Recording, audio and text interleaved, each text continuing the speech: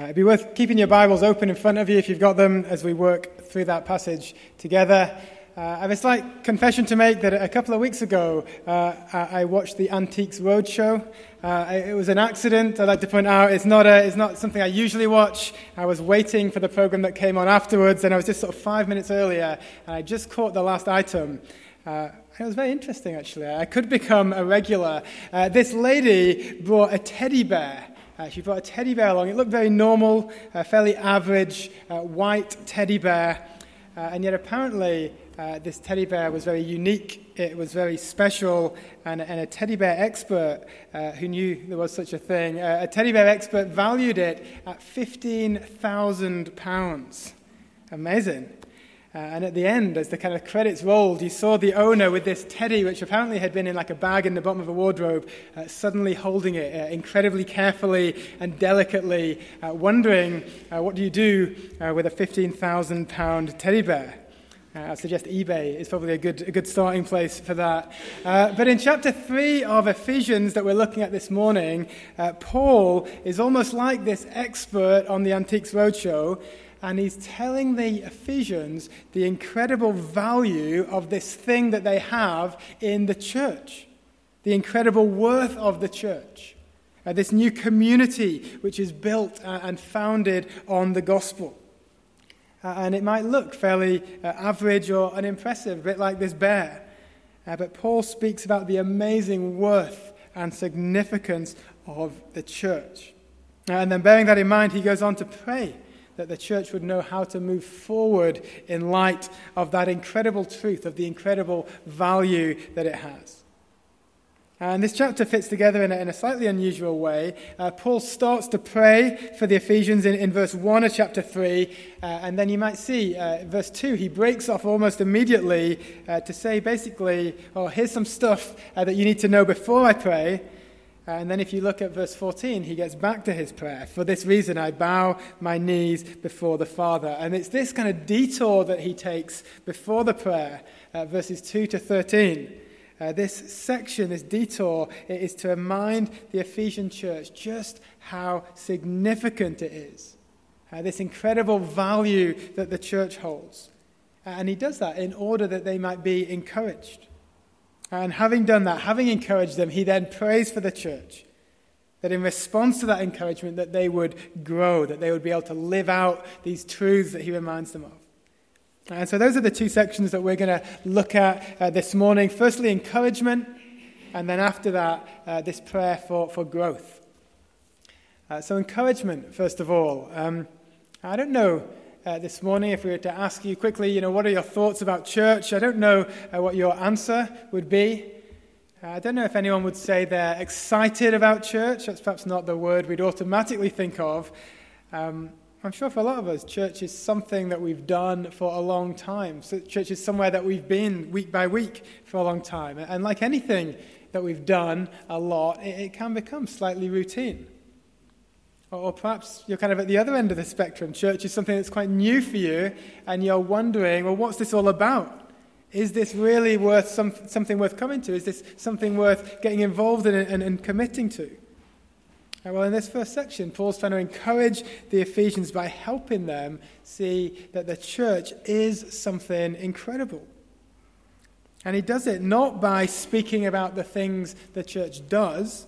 So he doesn't say, the Ephesians, you should be encouraged by your church because the singing is good, or the people are friendly, or you've got good stuff for your kids. No, he points the Ephesians to the truths, the foundational truths about what the church really is.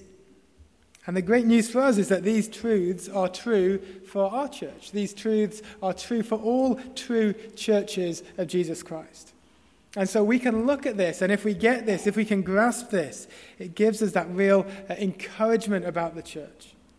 That whatever our previous involvement in church has or hasn't been, that this would spur us on, this would re-energize us to say the church is something I'm excited to be a part of. And there are three reasons that Paul gives, and the first one that he emphasizes in this kind of detour before his prayer is this, that the church is built on God's revelation. Paul says, verse 3, this mystery was made known to me by revelation. Verse 5, he says it has been revealed to the apostles and prophets. Verse 8, he says this grace was given to him to preach this gospel. Paul's point is to make really clear, and he does this in a number of his other letters as well, that the church is not something based on his ideas. The church isn't Paul's kind of pet project. The church is based on revelation from God. The mystery, he calls it, which is the gospel, the good news about Jesus and that rescue that he offers. The church is not based on wisdom that kind of comes from a human brain, not Paul's or anyone else's, but it comes from God. It is God who carries out this plan of the gospel, and it is God who reveals this plan that we might know it, that we might accept it, that we might follow it and invite other people to do the same. And he's revealed that, as it says, through the apostles and the prophets, through those people, just like Paul, who wrote the Bible. And so we should be really encouraged as a church, because just like the Ephesians, this church isn't based on someone's good ideas. It's not based on a kind of a clever strategy from a book or kind of a blog giving 5 steps to build a community. All these things might be helpful, but ultimately this church, like all genuine churches across the world of different shapes and sizes, is based on God's revelation, on God himself speaking. Just as the Ephesians had Paul's words, so we have Paul's words through the Bible. When we talk about the Bible being foundational to us as a church, we're not talking about a book of different people's kind of interpretations or ideas from a long time ago. We're talking about the revealed Word of God, eternal and unchanging from beginning to end, given through the prophets and the apostles, perfect in every way. And we're talking about, as Angus said, this incredible heritage that we share as a church to be able to build on that solid foundation that God has established in his Word. I've got this Bible at home, and inside the words of Jesus are in red, and it's kind of helpful sometimes. It helps me find certain passages. It's really important, though, that I remember that those red words, Jesus' words, they don't actually carry any more weight than the black words, than all the rest of the words in the Bible, whether written by Paul or John or Peter or in the Old Testament. The whole of the Bible, all of the words are God's words. And so Paul is encouraging the church by saying that right from ground level, its very foundation is not human wisdom or ideas, things that come and go, things that are in vogue one moment and then kind of out of fashion the next, but the eternal truth of revelation from God. So that's encouragement number 1, an encouragement to us that the church is built, is founded on God's revelation. Encouragement 2 then, Paul says the church is for everyone. Paul speaks about this mystery that has been revealed to him. Well, what is this mystery? Verse 6, this mystery is that the Gentiles, remember what we said last week, the Gentiles were kind of the outsiders. The Gentiles were the non-Jews, the people who hadn't previously been following God. But this mystery is that the Gentiles are fellow heirs, members of the same body, partakers of the promise in Christ Jesus through the gospel.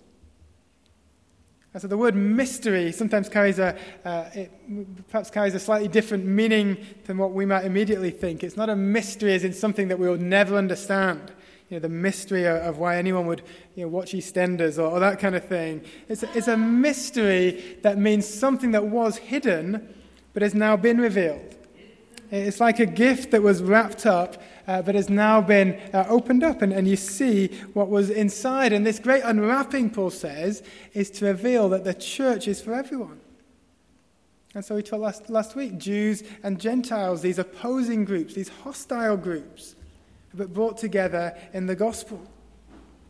Paul's point is that whatever people's history, whatever people's lifestyle, whatever people's background, that the way to God is the same. And what is that way? It's through trusting in Jesus. There's not different ways for different people, but there is one way for all people. And because of that, because we all go through that same kind of door, as you like, because we all enter through Jesus, through the gospel, well, then we all end up in the same place. As Paul says, of members of the same body. That's part of the same church. So this morning you might look back in your life and you might think, well, I've done pretty well. I've not had any major rebellions. I've not done anything kind of spectacularly bad. You might have even spent a lot of time in church and helped out with stuff. That's all really good. Or perhaps this morning you would look back on your life and you think, well, you know what, my life doesn't really paint a very pretty picture. How the heck have I even ended up in a church? What am I doing here? There's a lot of stuff in the Bible I don't really know or understand or kind of grasp yet. Paul's point is that wherever we are on that spectrum, and we all fit in there somewhere, Paul says the church is for you. And the way to be part of the church is the same, to trust in Jesus and the gospel. That nobody is here on their own merit because they deserve to be part of God's family. And nobody here is too far gone, as if Jesus is not enough to bring them, to redeem them, to reconcile them to God and bring them into his family.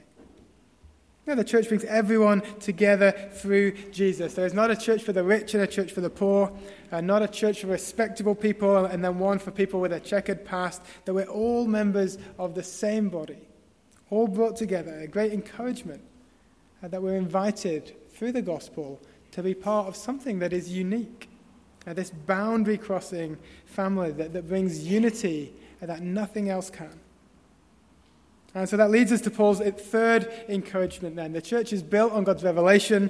The church is for everyone. Thirdly, the church reveals God's wisdom. And again, this is something Paul has touched on already in this letter, but he brings it up again as a reminder of the church's significance.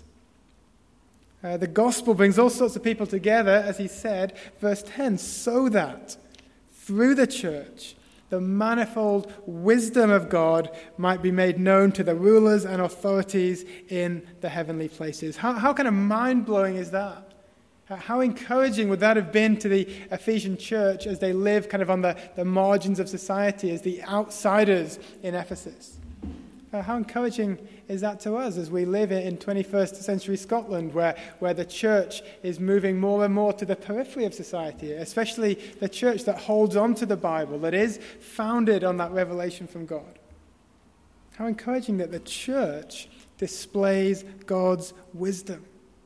His manifold, that means kind of multifaceted. I think literally it means many-colored. His manifold wisdom. I quite enjoy watching the Great British Bake Off. My TV habits are slightly middle-aged, you'll see it. I pretend I watch it because Julie watches it, but I kind of get into it. And if you've ever seen it, you'll know that each episode finishes with a showstopper. And it's the baker's chance to impress, to show what they can do, their care, their attention to detail, their kind of multifaceted, manifold skills, their ability. It's their chance, literally, to wow the people watching. Well, Paul is saying that the church is God's showstopper. It is the church that shows what God is able to do. We said last week how the church has this incredible role in demonstrating to the world around us the power and the truth of the gospel, that it brings together that which the world tries to pull apart. It creates this radical unity in diversity. But Paul's saying it also has this kind of cosmic role of making that known in the heavenly places, in the spiritual realm. The church shows that even though the devil has tried from the very beginning to separate people from God and people from one another, that God's wisdom, God's purposes, God's plan is far, far greater than that, and that nothing can prevent that. It's as if at the end of time, when God proves his victory through the gospel, he is not going to hold up a winner's medal. He's not going to hold up kind of an enormous heavyweight champion's belt. He's going to hold up the church. And so being part of the church is a big deal. The main point of the church is not that we would get our kind of tastes and preferences met. The main point is that through the gospel, this revelation from God, that we would be brought together, different types of people, as a demonstration of God's wisdom in the heavenly places. The church exists for God's glory.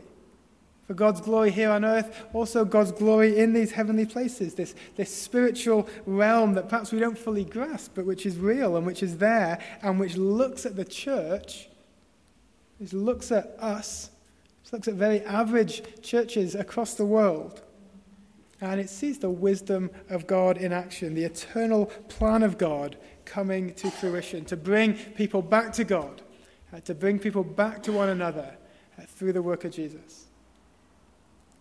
There's an American minister called Tim Keller who I find very helpful. He talks about this passage, this encouragement that Paul gives the church as being nosebleed theology, which is kind of a grim thing to think about, but so high and lofty and kind of elevated. I suppose the question is then, well, what does it look like on the ground? And I think Paul's encouragement is here. It's here for the church in Ephesus and to us to encourage us to stand firm in the church. We live in the midst of a world that offers different ideas and opportunities. And Paul is saying in that world where everything is the next big thing or the new greatest thing or the thing that you have to have, in that world, don't be ashamed of the church. Don't be discouraged by the church. Don't think that there is something else that offers more than the church. But instead, prioritize the church. Prioritize that incredible unity with God and unity with one another that God has made possible through Jesus. When I say prioritize the church, I'm not talking about kind of major guilt trips if you can't make it one Sunday morning. I think what we mean is prioritizing the church in terms of the people that we see around us, in terms of the people that we know outside of this church, having that right at the core of what we do, and prioritizing those people throughout the week. Committing to kind of seek out the people and be part of this community built on the gospel, looking for opportunities to share the message of the gospel that this church stands on, and not letting the church become that thing that's not that exciting of just gathering maybe once a week, but committing to the church as a priority. Not just because it's a way of supporting one another, not just because it's a way of receiving support, but because above all, it's a body that together declares the wisdom and the glory of God. And so those are the encouragements that Paul gives. I hope to a degree they make us excited about the church. The church is built on God's revelation.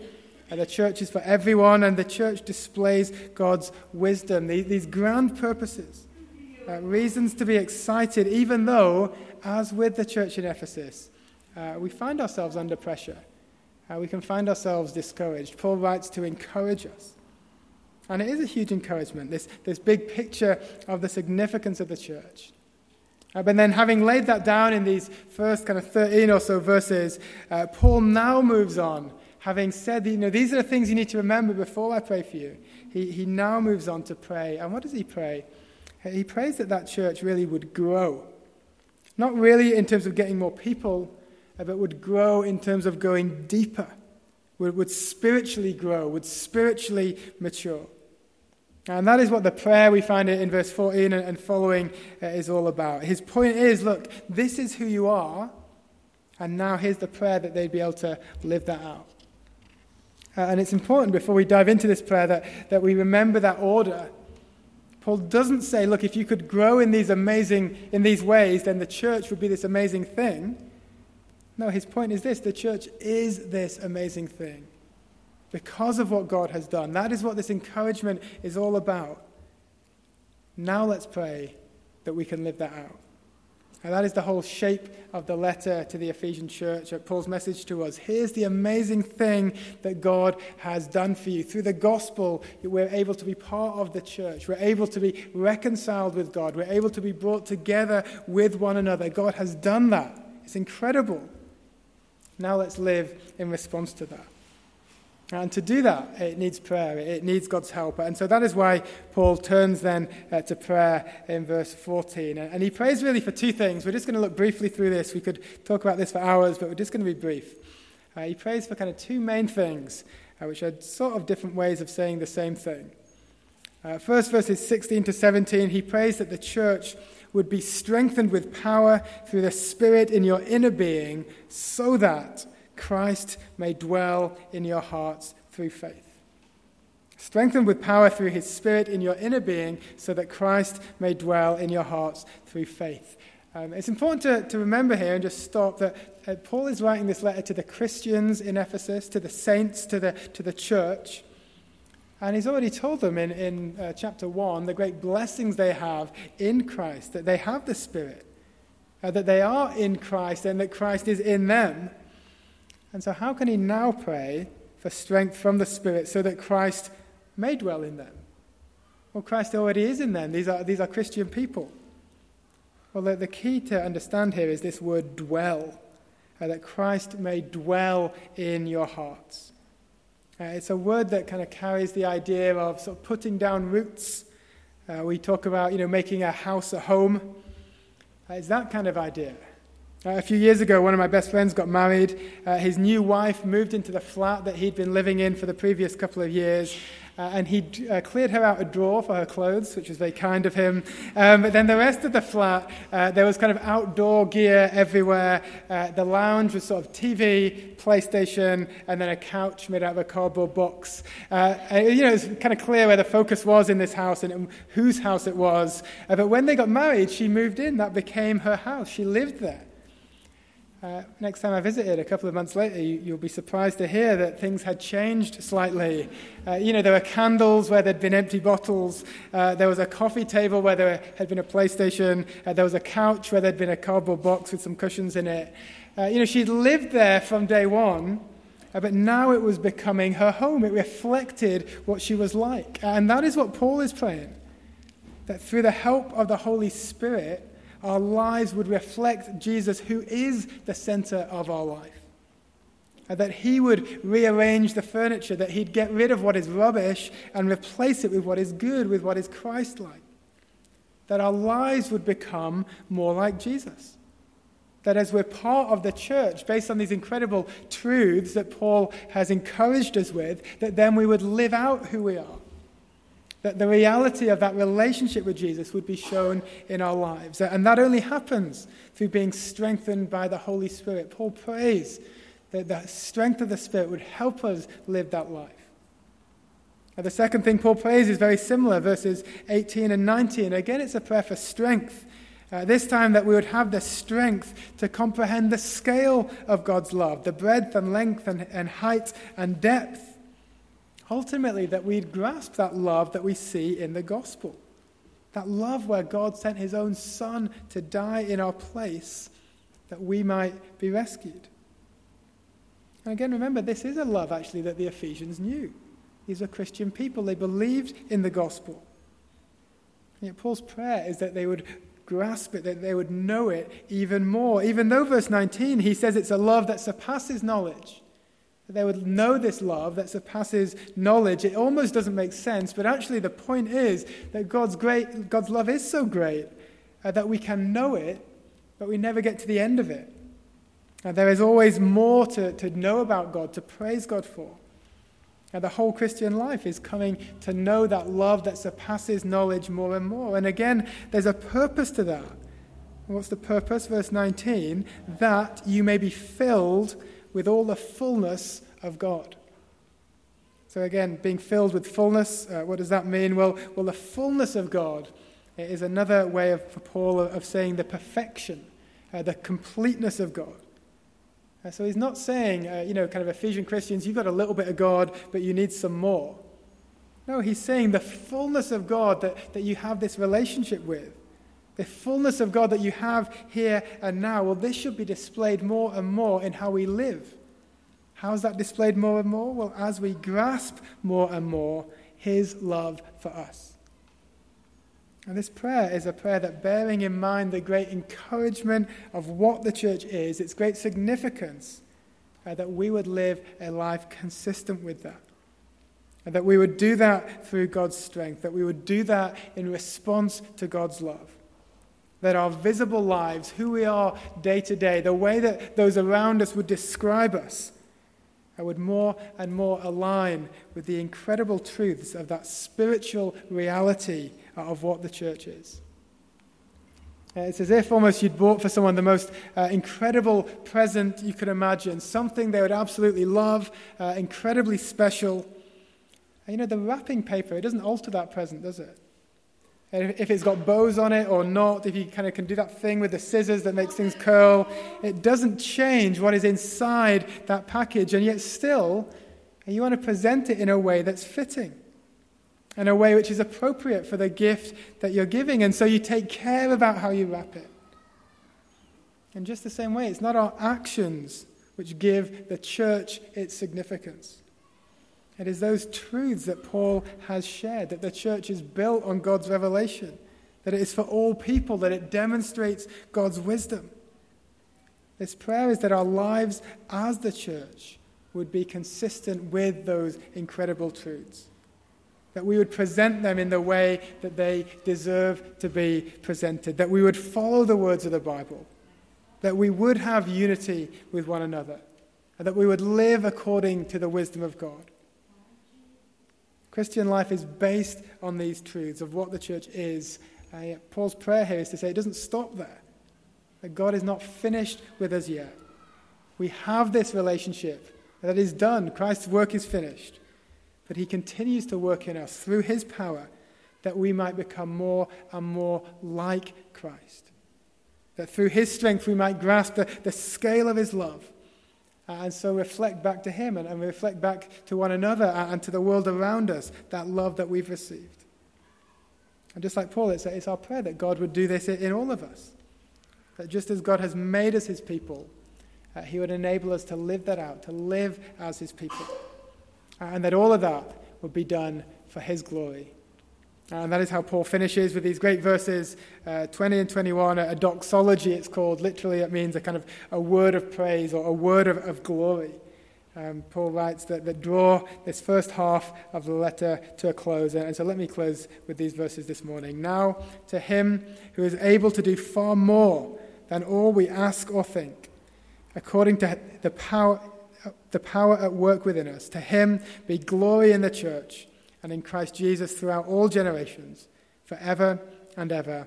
Amen.